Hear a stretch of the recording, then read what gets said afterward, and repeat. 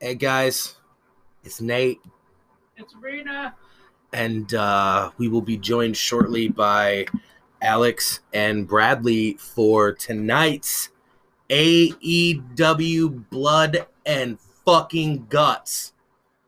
It is finally time, and hopefully, we all get what we want out of this ordeal, and we watch the Inner Circle absolutely devastate the Pineapple. I mean, and like me and you were talking earlier, I ain't seen a whole lot of the members of the Pinnacle outside of Ethan Page and MJF's dog collar match do some brutal shit. Santana and Ortiz are brutal guys. Jericho's a fucking legend. Sammy Guevara's crazy as shit. And Jake Hager gets punched in the fucking face in an octagon for a living. So, but yeah, y'all tune in after Blood and Guts for the recap. Talk to you guys later.